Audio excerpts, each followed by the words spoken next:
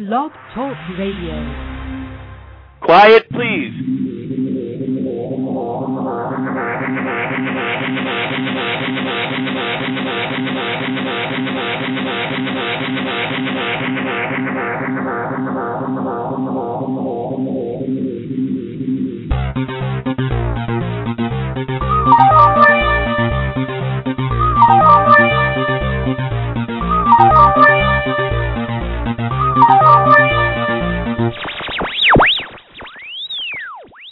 Welcome to Rex Sikes Movie Beat, conversations with filmmakers where we discuss everything film and television. Here on Movie Beat, you'll learn what to do and what not to do when it comes to making movies and TV. And we will talk to everyone behind the scenes and in front of the camera, and they'll provide you with guests and the information you're going to want to have, whether you're a filmmaker or a fan. And so now let's move behind the scenes here at Movie Beat. Chat room is open. That's the first news.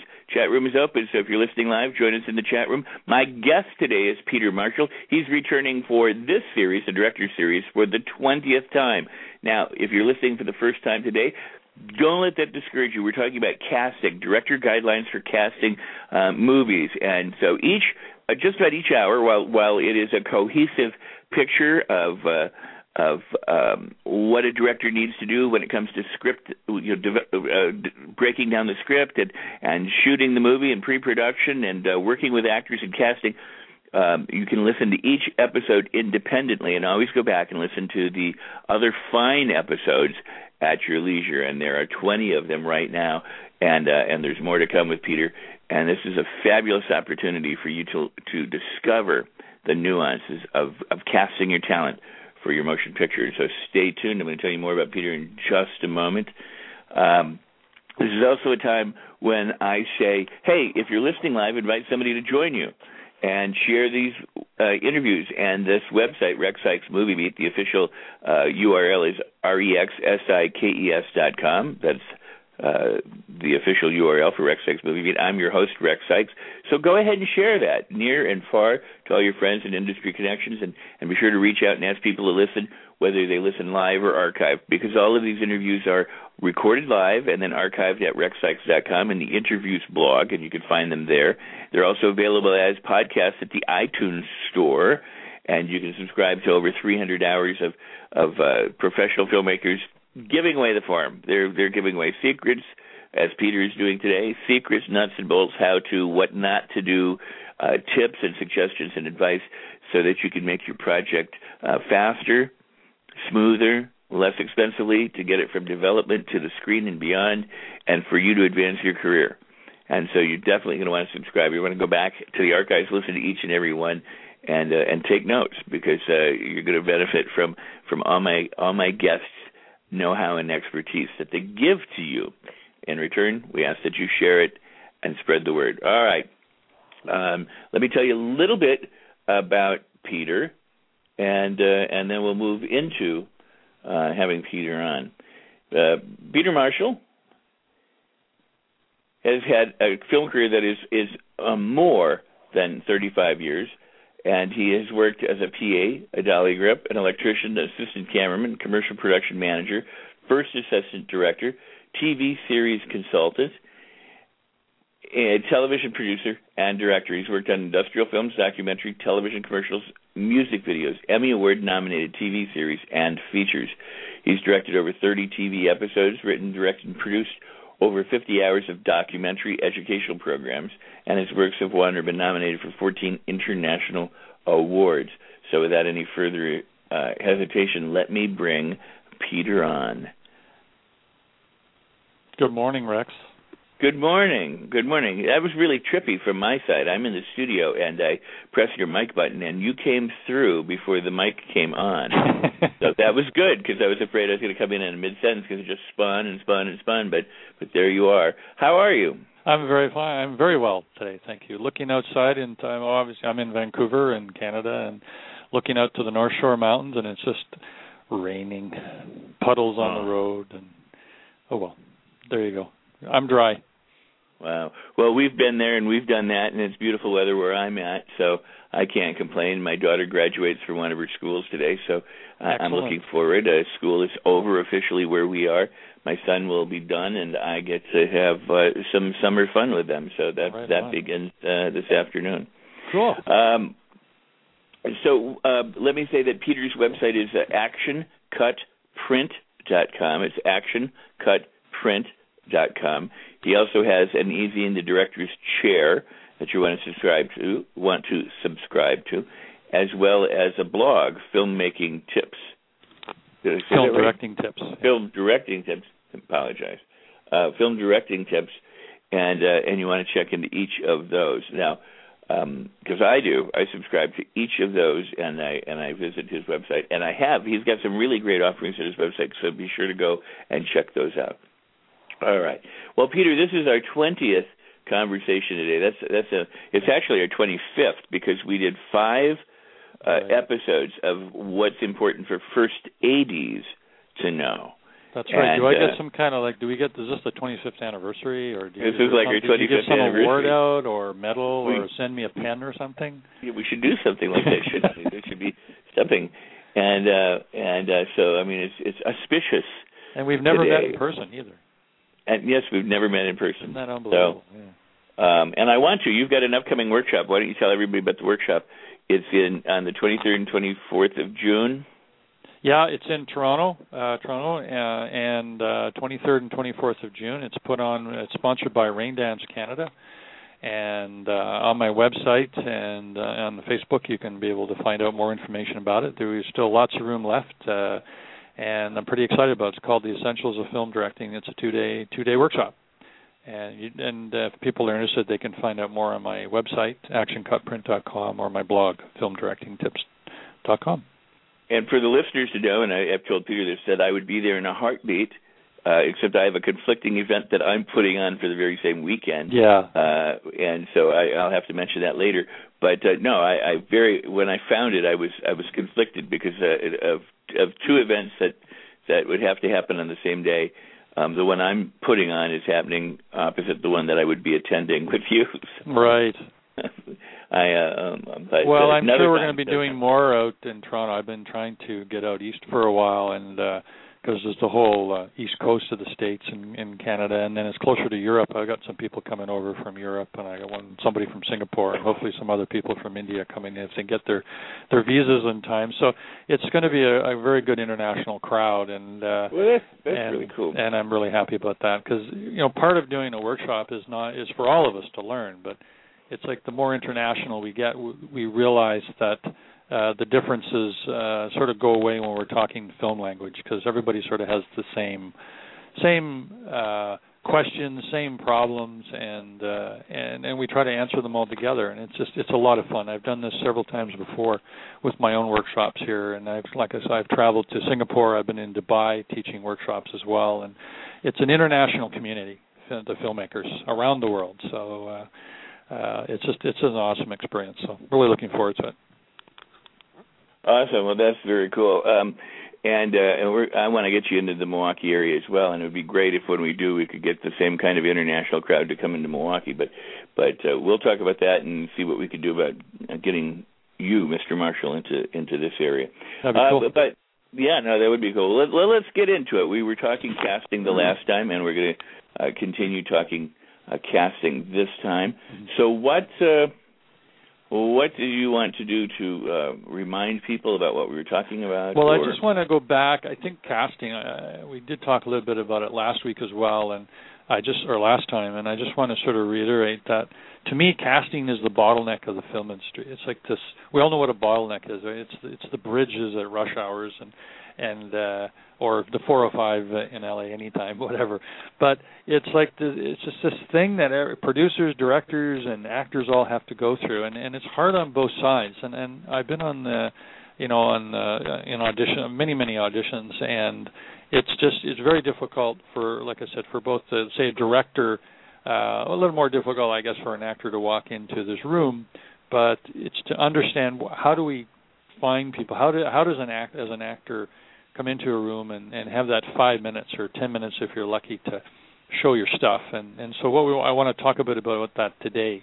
And there's really, from a quick reference, there's lots of things from a director's point of view, a producer's point of view, that we look for in actors. So the top three qualities that I call it, that we look for is, number one, is do they look the part? And, of course, this is fairly obvious. As soon as an actor sort of opens the door and walks into where the camera is to their slate, that's what I call the 50% rule. It's like, do they look the part automatically? Is that the kind of person you're looking for? And that's that instant kind of reaction. And then you get this feeling. So that's the first one. The second one is do they have range? And what we mean by that is can they laugh and cry in sort of in the same sort of context of the paragraph or what they're doing, and make it believable. And that's the range. And the third is really, can they take direction? And that's, are they listening to you? Are they changing? Are they processing? And, of course, sort of 2 and 3 are all related. And so I'm going to just talk a little bit more detail about those, because it's really the secret for directors. And I've talked to a lot of directors, especially young directors who are new to casting. And really one of the key elements of how you determine sort of do they have range and can they take direction is really with an adjustment after the first take. And I just want to explain this a bit, and then we can have a conversation, Rex, because I know you have a lot to say about this. I find a fault in casting, and I hear this from actors a lot, and I've taught actors. I do workshops with actors as well from a director's point of view. And one of the main criticisms actors have is, well, we come into this environment, we have our sides, our script we're reading. They just, you do your name, rank, and serial number, right, as an actor, and then they say go, and then they say thank you, and you walk out the door. And ultimately, they only get to do it once. And from a director's point of view, how the heck are you going to know that the actor has range or direction if you don't do anything? So the trick we teach all the filmmakers at Vancouver Film School, and I do in all my workshops, and I've done for years, is they come into the room, and part of the process is making actors comfortable, because it's very nervous, right? You're sitting all outside, and you're looking around, Rex, and there's 10 people that all look like you, and they're all applying for the same job. Right? So right. Obviously, so coming into this room where there's like a couple producers, a director, maybe a casting director, and these people can make or break your career. And so this is very nervous. So is that you're already vulnerable when you walk in. But for me, the concept is I ask the actor if they have any questions, and most of the time they don't. And I just let them go. I let them do their first one, and then I make an adjustment. So very simply, if the sides they're reading is the character's supposed to be angry and whatever, then I'll flip it around and make them have fun with it, or do some kind of alternate objective, change the objective really, and see if they can handle that. And it's not necessarily what I want the character to do in the movie, but for me, I can see them process. Can they change the objective quickly? Because if I give them something, and it has to be something that's totally opposite of what they're reading, as an objective, because it's the same thing. And it doesn't really do anything. And if the actor gives me something, then I have a potential for a callback. If they don't, if they sort of do the same thing, then that's telling me that either they don't have the range, or they're not listening, or not processing. These are all quick ideas. I think the secret to casting is getting to the callbacks.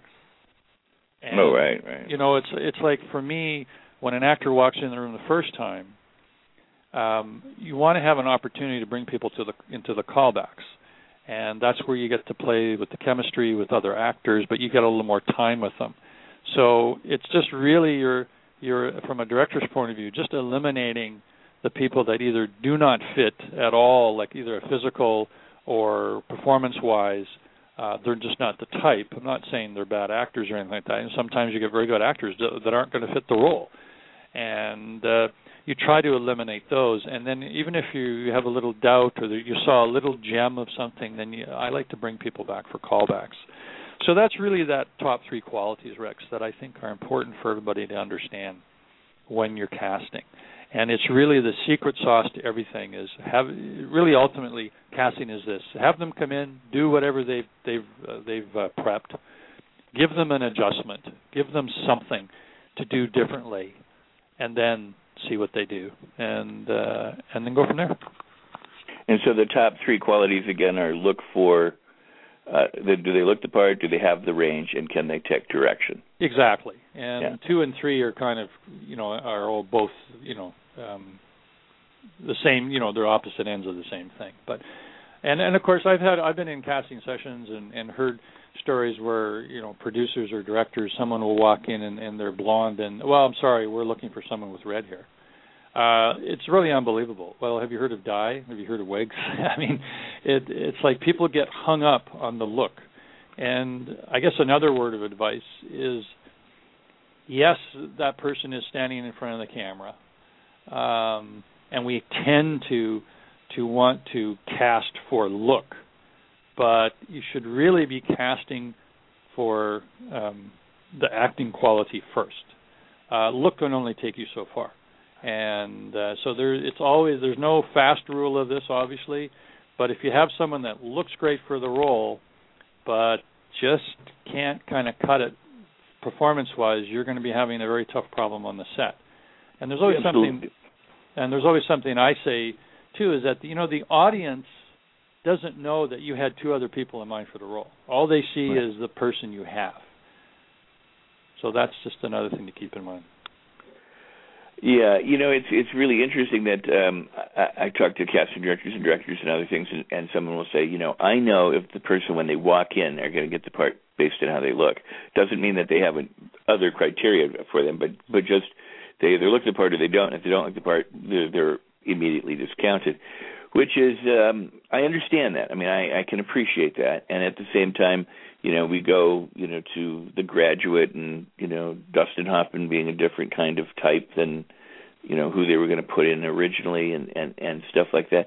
And it worked, or even the fact that Humphrey Bogart had a screen career. Playing other than, the tough guy thing that he did. So I understand the type thing, but the range, the notion of getting somebody who, is able to deliver. And by look, you should clarify, we're not saying whether they are handsome or non-handsome. I mean, they could be heavy, they need to look like Quasimodo or something, I mean. It's the look for the part you're casting. That's what we're looking for, But I also think that, I'm a big, Philby and I are a big fan of, we watch all the BBC series and Poirot and all of the British series. And if you watch British television versus American or North American television, you see a very distinct difference in the actors. The British actors, for the most part, aren't cast as pretty people. They're cast as everyone down to who's got one line are brilliant actors, where very much sort of the North American style is the pretty faces and hope they can act. I mean, I'm getting in trouble for this, but I've done it before. But it's a broad spectrum. I mean, I'm being very general here. Of course I am. But if you really look at American television and versus British television, you just look at the difference.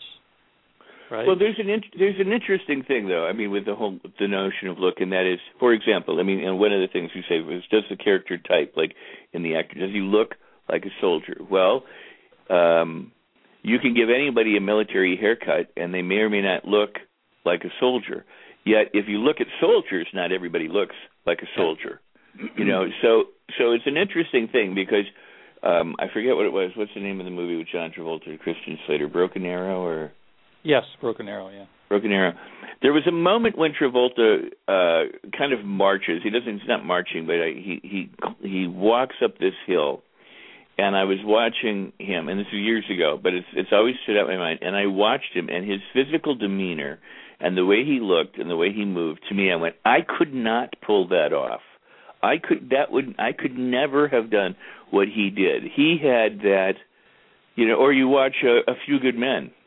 Yeah. And everybody in that movie, from Kevin Bacon and Tom Cruise. I mean, the fact that they have to be able to stand and look military, and I've never had training in the military. I've not been in the military, so I'm a slouch by nature.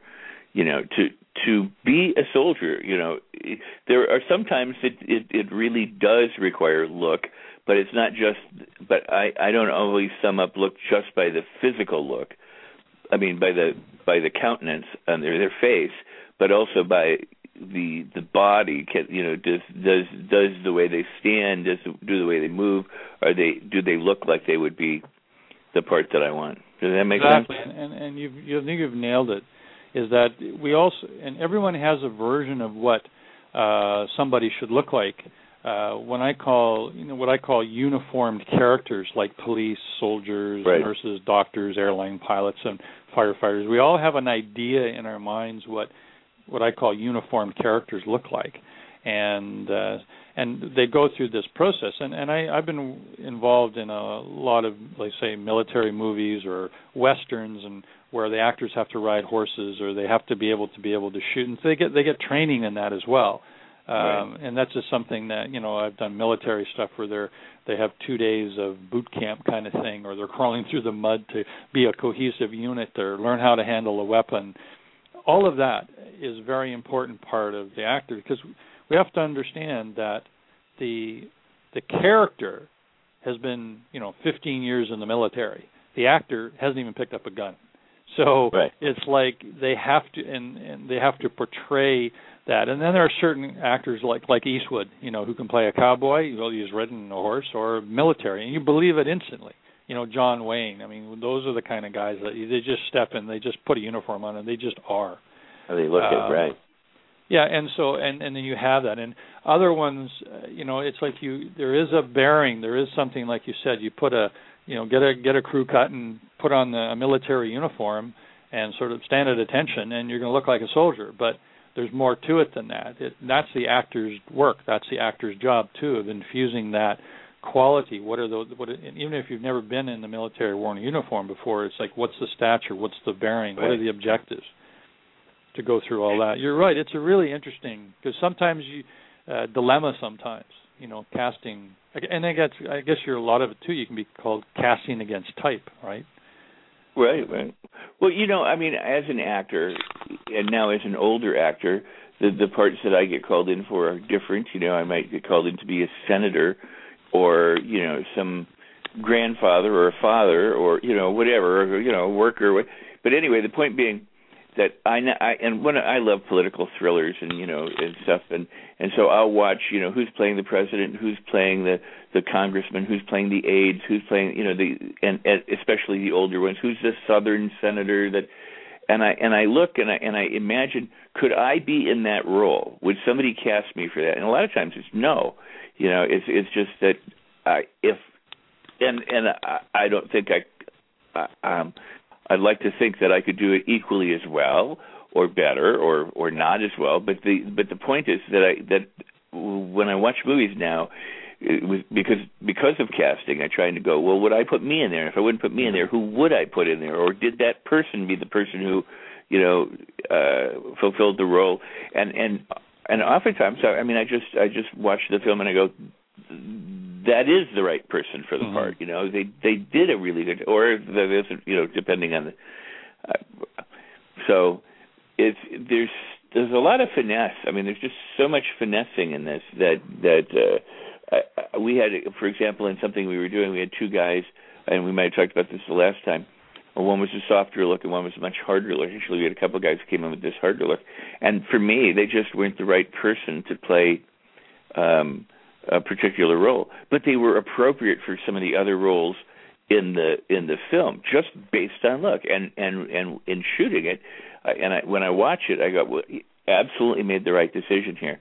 Now, somebody else, may have done it differently, but I'm very pleased. It's like when you look at the screen and you look at these people, you get all the information you need in a heartbeat. Yeah. Well, and I think also, tips for actors as well is when you're going for an audition, and this is also for casting directors and producers, is it a movie? Is it like is it a one of? Is it like is it a movie or a TV movie or whatever, or is it a series, a web series or a TV series? Because that's two different animals. And when an actor walks into a movie audition, if they don't get the role, they don't get it. That's it. It's over, right? But if they go into audition for a TV series that's running 9 episodes or 22 episodes or whatever it is, they may not be right for that episode, but they've got the producers in the room and the casting director who are always looking ahead for 3 or 4 shows about characters. Right. And so they may not be right for this role, but they're going to bring you back and look. So especially on TV series, do your due diligence if you're an actor and really say, okay, well, I still have lots of opportunity to work on the series. I may not work on this episode, but I can maybe fit in another one, and that's why it's give your all and really do the best you can in those auditions. Where movies, like I said, are it's one-shot deal.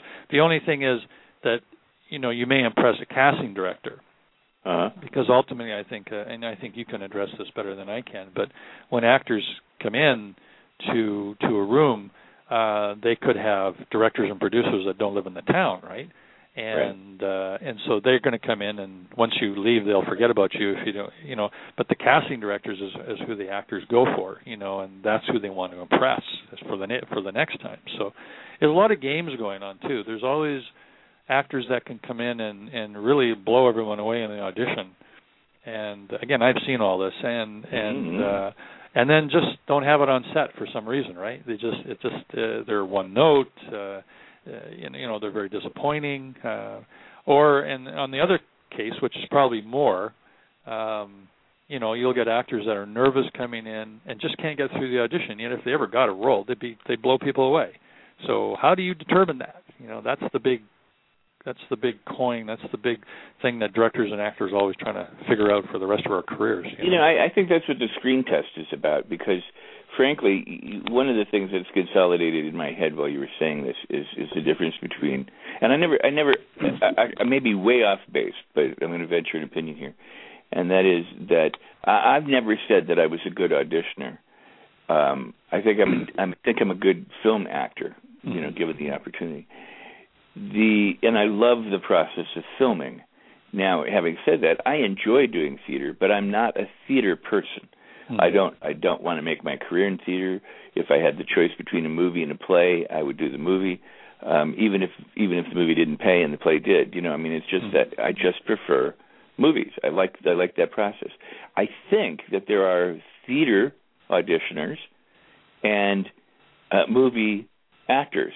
So that there are people who can come in and they can impress people when they're sitting there, because they're sitting there. They have a live audience at that moment. And they respond, maybe, I'm not saying that they're in theater, I'm just saying that as a theatrical actor would appear before a live audience, that's their niche, that's what they do, and they have that ability to do that.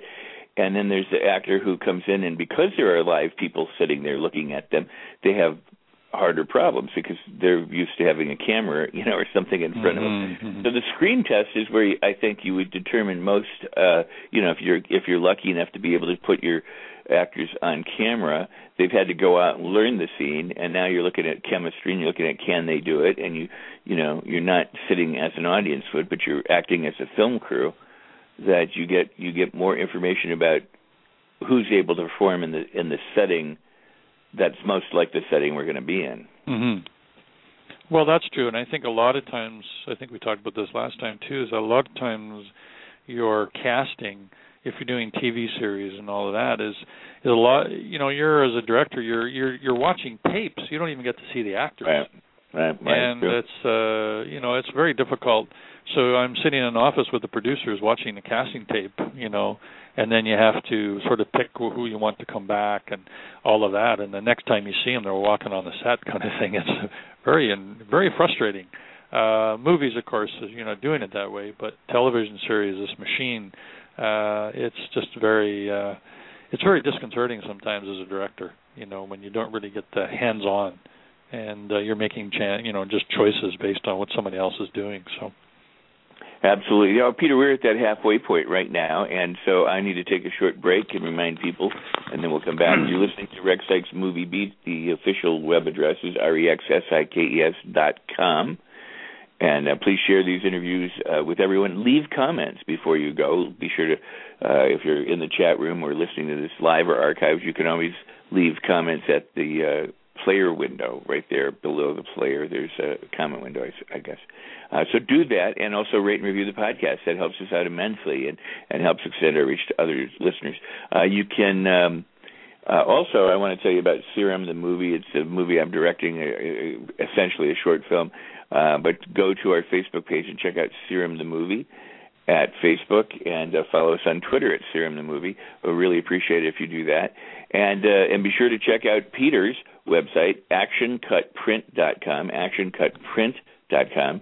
He also has a Toronto workshop coming up on June 23rd and 24th. The information is there on your website, correct? Yes, it is. And he also has a director's chair, the e-zine, and film directing tips, the blog.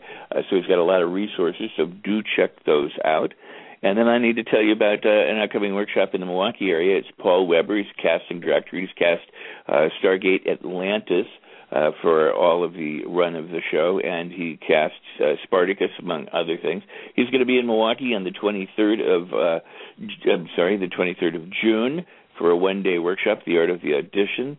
And if you're interested in that, you can contact me through the website, Rex Sikes Movie Beat website. There's a contact page, and if you go to the contact page, hit the button, and it'll send an email to me and tell me you're interested in attending the workshop, and I'll get you all the information. All right. So that's it for now. Back with my guest, Peter Marshall. We're talking about casting. Peter, did you do, my memory tracking back for the last half hour, did you give examples of making those adjustments? Well, I think you can. Okay, like what I mean by an adjustment is that kind of thing. But like a scene about a man or a woman asking their boss for a raise. Have you given your examples? Well, I don't know, but I can do that. Okay. So like when I say give an adjustment again for directors, it's again part of being a good director, and we've talked about this earlier, is understanding the language of film. And you understand cinematography language, you understand visual effects, etc. But you also have to understand the actor's language. And actors speak in terms of action verbs and objectives and that kind of thing. So you really need to be on that page with them. So really what you're doing is raising the stakes or using action verbs to get different kind of performances. So, for example, just as you mentioned there, let's say you've got a scene where a woman's coming in to ask the boss for a raise, and you want to raise the stakes. They come in and they do their performance. So you can ask her to try, okay, well, why don't you try begging the boss for a raise? So begging is your verb, and they'll do that. And if you want to raise it or change it, you can say, okay, well, now try demanding your boss to give you a raise. Now, there's a difference between begging and there's a difference between demanding. They're saying exactly the same lines, but their objective is different using an action verb. I know this is a little complicated sometimes if people don't understand that, but if they can see the difference, so that even if yourself, you come in and go, okay, well, I'm begging someone or demanding, the way you stand, the way you do your beats, moments, inflections in words are all changing, and you don't really have to think about it because we kind of know those. Or even you can add seduce your boss for a raise. Whoa, so you're going to get a whole different kind of look. So those are three examples of taking, say, the text, and it just says in the script, a woman comes in or a man comes in, it doesn't matter, and is asking their boss for a raise. And all you're doing as a director is changing the verbs and changing the objective so that you can see a change in the actor. So the difference between begging and seducing should be black and fairly obvious.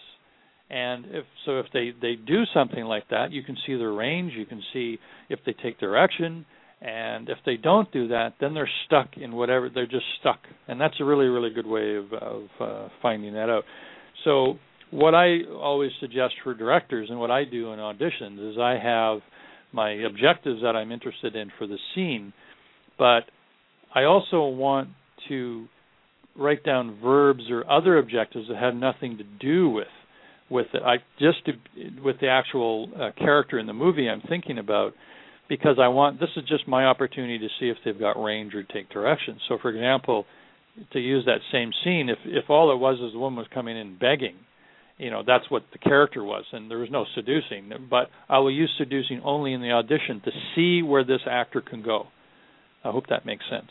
So. Mm-hmm. No, it does, and it with the one word, the actor's able to understand exactly what you want.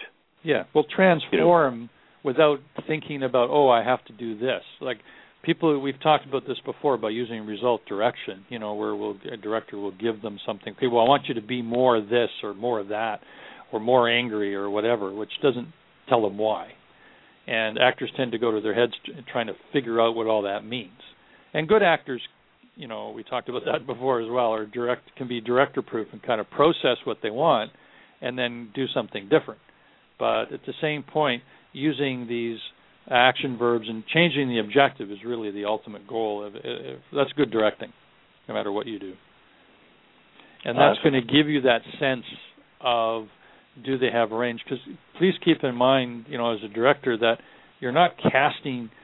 Well, hopefully you're not shooting the next day. Sometimes maybe you are, but you want to go through this process where you have the first audition. If you see something there, and again, it's a feeling. We're into that feelings and emotions part of the business. Then you get them into the callback, and callbacks are where you bring the two actors in, or two or three actors for every role, and you want to play them opposite each other to see what the chemistry is. Then they're playing to each other, not to a reader. It's more comfortable for the actors in one sense because they've made it through that first horrible part. Now they're actually playing with another actor. I think you can address that too. Like, what's the difference between coming in and reading to a reader who's just on the other side of the camera, or to a callback where you actually have another actor to play with? What's your feeling of that? Oh, well,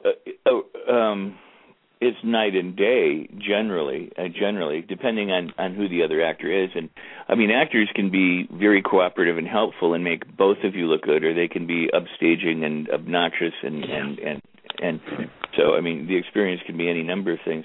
But typically, the reader, if they're a good reader, they're giving you something. They're not just we hear stories about, big stars on set refusing to, read with the other actor off set, and so they bring somebody in, and the person reads like they're reading a phone book, and then you're forced to act without anybody contributing to your performance. And with film, this more than is with film, a lot of times you're not looking at what you're supposed to be looking at. You might be supposed to be looking out the window at the countryside being devastated, and all you're really looking at is some blank wall. Mm-hmm. And you've got to act. So you want your reader to give you as much as you possibly can so that you can interact and play off of. But that's not the same as being next to somebody. The proximity, the difference between being able to work with somebody, in a scene and together, it just elevates the energy. It gives for a give and take. It gives, I think, the fact that you're there's that added confidence that I'm close. You can still be worried about losing it, but I'm closer than I was, the first round. So you want to impress more. But this is also where I think a lot of people get caught in a trap, and that is, and the same thing happens with the cold read, is that they're concentrating on what they're saying, not on what they're listening to. Mm-hmm. Yeah. And so the actor who's there needs to be able to listen to the other person, now that and then respond to them as they would as the character. And that's when I think it really, it shows up immensely in a cold read because they're either looking at their paper or whatever. But there's nothing worse than having two people in a scene, and you can blatantly see that the one person is not listening to the other person because they're thinking of the next line. Yes.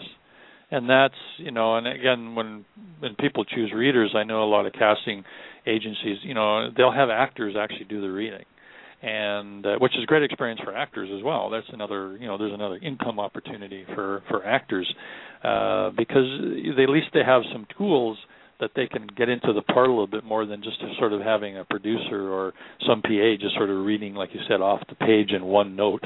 It doesn't give the actor anything. And and you want to be able to, that this first audition is, like I said off the top of this interview, is really tough for directors and for actors, because so many people can get missed just because of something like that the actor comes in, it's a little cold, they're nervous, and they have some reader that's just like not even looking at them, just reading off a page in a monotone voice. It's already tough enough to be able to do that. So from a director or producer standpoint, you want to stack the odds in your favor of just finding these little gems, just over that one other hill, or okay, where's the diamond in the rough? This is what you're looking for. And but a lot of it is experience too. I mean, anything we talk about it's like you just need experience of being around actors in auditions, working with actors, doing that kind of thing, so you feel comfortable, say from a director's point of view, of just being able to pick out the feeling and trusting your gut.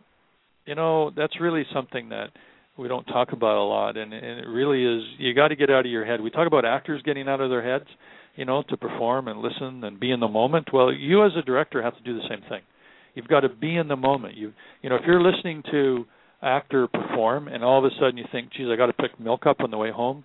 Right. That's probably not. That's probably the actor hasn't given you the good stuff, or you're distracted. Why are you doing that? Why are you thinking of that? But if all of a sudden you're just mesmerized, or there's something there, or all of a sudden the actor finishes and you go, oh yeah, cut. There's something there. So you have to find that quality and remember, get to the callback. Maybe when you get to the callback, this isn't the person, but give people an opportunity in the casting. And really start to format it, because you have there's 4 to 5 times of working with an actor before they stand on set. The first one is the first audition. Mm-hmm. That's number one. That's the first time you get to work with an actor. And then if they're lucky enough, they'll get the callback. So now you're in the callback scenario, and now you work with them in the callback. And then after the callback, usually they're hired. So now you go into the script read-through. So now you're working with the actor in the script read-through, and then you do rehearsals. So that's 4 times that you should be working with an actor before you stand on a set. And that way you're really getting a sense of who this person is and you've got the right person, and working with them and seeing objectives and all of that. So it's a really good process. But this first, like I said, the bottleneck is that it has to get through this 5 or 10 minutes in a room first. And it's hard on both sides. Absolutely, and for the actors and for the director, I think there's something to be said about the reader who doesn't offer anything, and that is that as the actor, my job is to act and interact with others, but if somebody's not giving me something, it's still my job to figure out the best way to perform it. Now, in some cases in real life, you'll have a scene where you're directed to be sitting next to someone who gives you nothing. Yes. Maybe you've had an argument with a family member, or a spouse, or a child, and that person is now shut down. So they're in their thoughts and their monotone. They're not giving you anything other than, the same thing a reader would give you. Yes. And you still have to act however you're supposed to act. That's part of your job description. But that's having clear objectives. Yes. Once you know what's the scene, the intent of the scene, what's the objective of the scene, and then what are the character objectives, then that's what you're working for. So it doesn't matter whether the one person is dressed in a clown outfit and standing on their hands and yelling at you, or sitting in a chair with their eyes closed. As long as you have clear objectives and you know what they are, and the director's on page with you, that's your job, and that should work.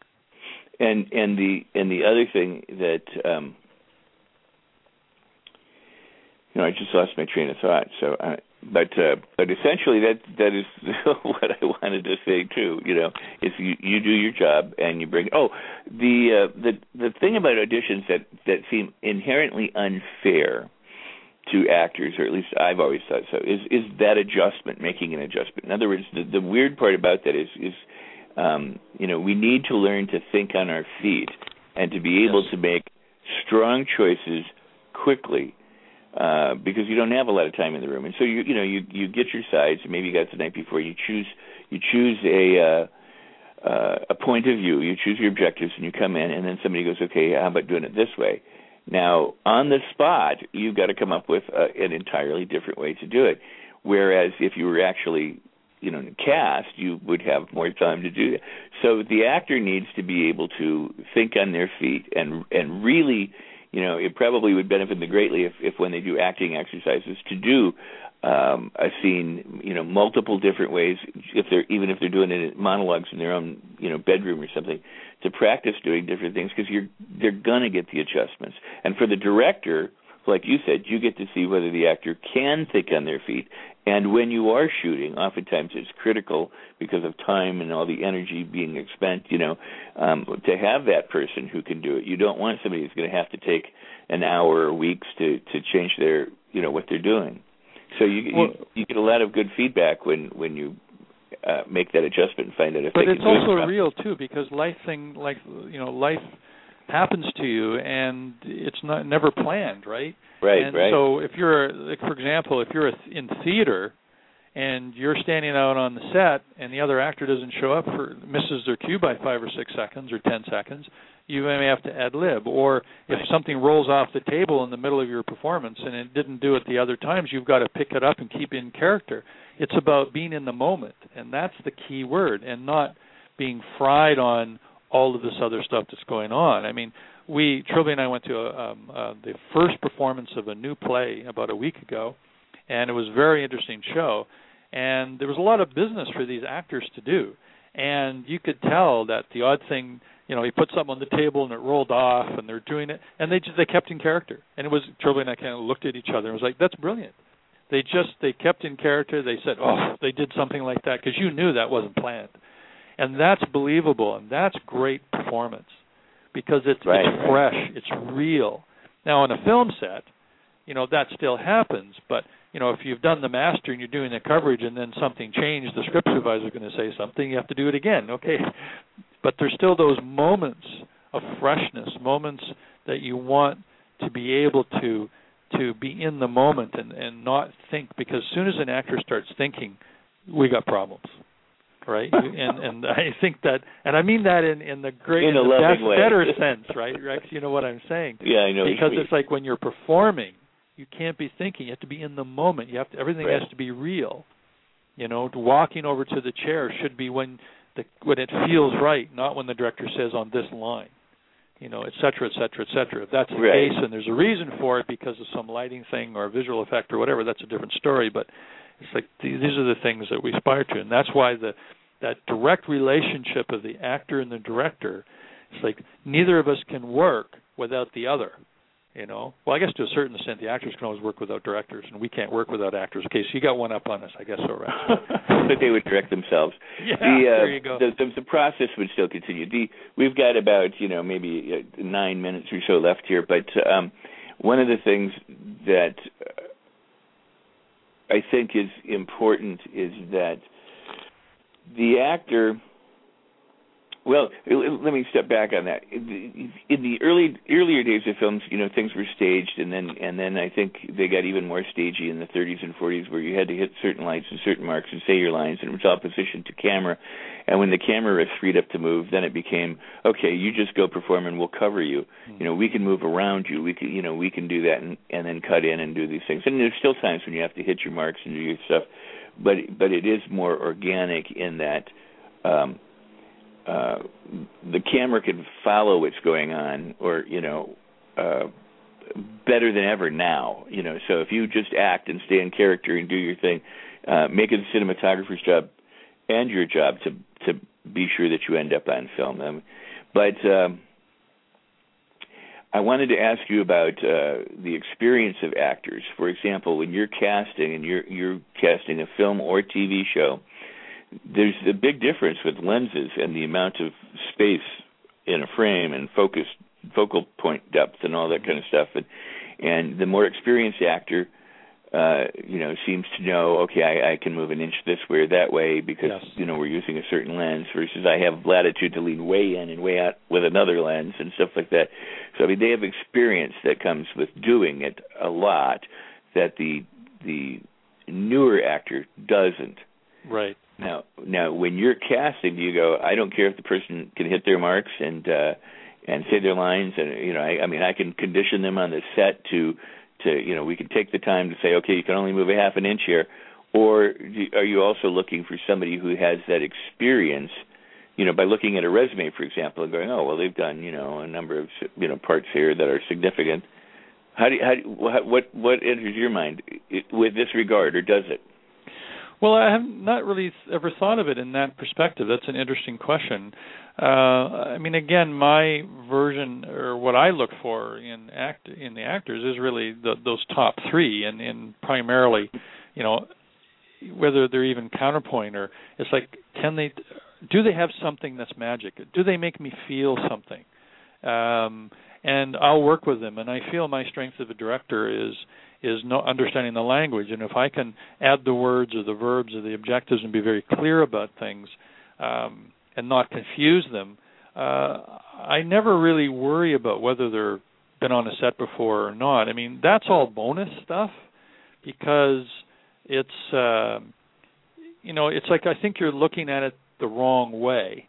It's like, maybe it's looking at, this may be a bad analogy, but it's maybe looking at just the color of the car rather than what the car can do for you mileage-wise or something. You know what I'm saying? It's like, it's important, but not that important.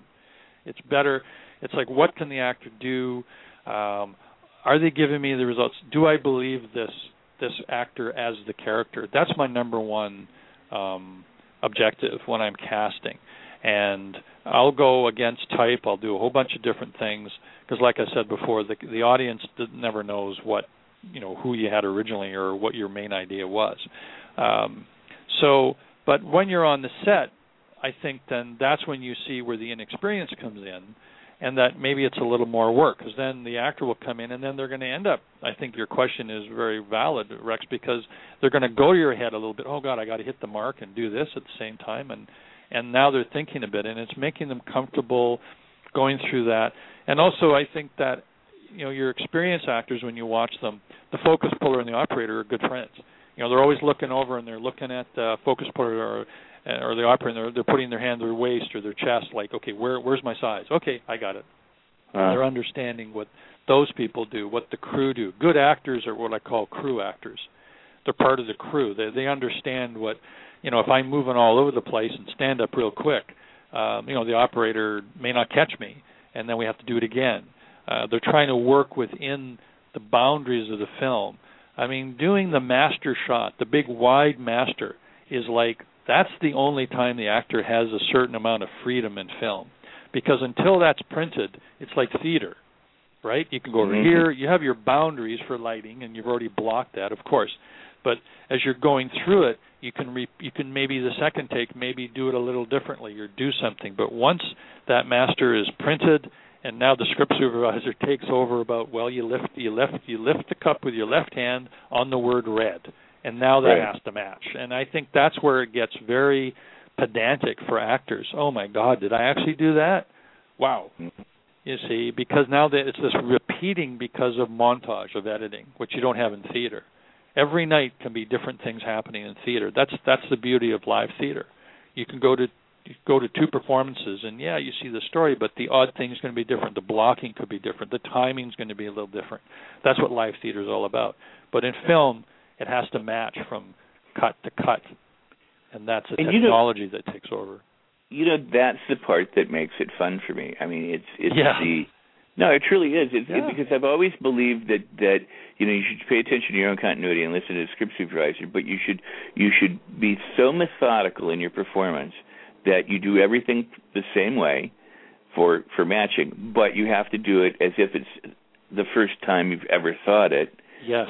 And make it come alive. And there's that challenge, whereas if I'm in a play and things spontaneously occur, I can have awesome hits and feelings and everything, but it was accidental to everything, and it ended up in a brilliant moment, but it may never come back. But to have to craft a performance in such a way that I, puff the cigarette at the same spot, or eat the pie, or sit down in the same place and lift my cup on that particular line, that requires a lot of thought. Now, one thing I will say, that my first professional acting coach versus the coaches and the teachers I had before entering the workshop world, was a woman named Lillian Chauvin, who passed away a few years ago. I studied with her for many years and also taught for her. one of the first things she said to me, and probably the class as well, is, befriend the cameraman, befriend the makeup artist, befriend the light person, and befriend the sound people. If nothing else, make good friends with the people who have the opportunity to make you look good or bad. Yes, right on. And respect them, and if you can have lunch with them, because they'll make you look good or they'll make you look crappy. And so they can light you out of a scene, or muffle your sound and make you work the rest of the day. So It's like, be friendly. Yeah, no, it's absolutely, and I think it's a well-oiled machine when you see it's this ballet between an actor. Like if there's a camera moving and an actor's moving in a scene and the camera's moving, then there's actually a ballet. There's the actor. Right. There's the dolly grip. There's the camera operator, there's the focus puller, and then there's the boom operator, essentially. And there's this little ballet you see moving all over the place, and it all has to be in sync, because if the actor all of a sudden stops quickly where he didn't, the camera goes past, that's no good, or the boom pole dips in or whatever. There's all these variations. So you're absolutely correct, is that in theater, once you're on the stage as an actor, the director just goes to the bar. Like they're no longer needed after that first evening. Very true. As a matter of fact, I've co-directed a couple plays, and then and Trilby's a theater director, and so she's got lots of experience doing that. And it's like you're not even allowed backstage after the second performance. It's you've done your job. Well, the director takes it all the way through. And so the actors can change and do things. But I guess the key thing, because I know we're running out of time now too, but ask questions too of your director.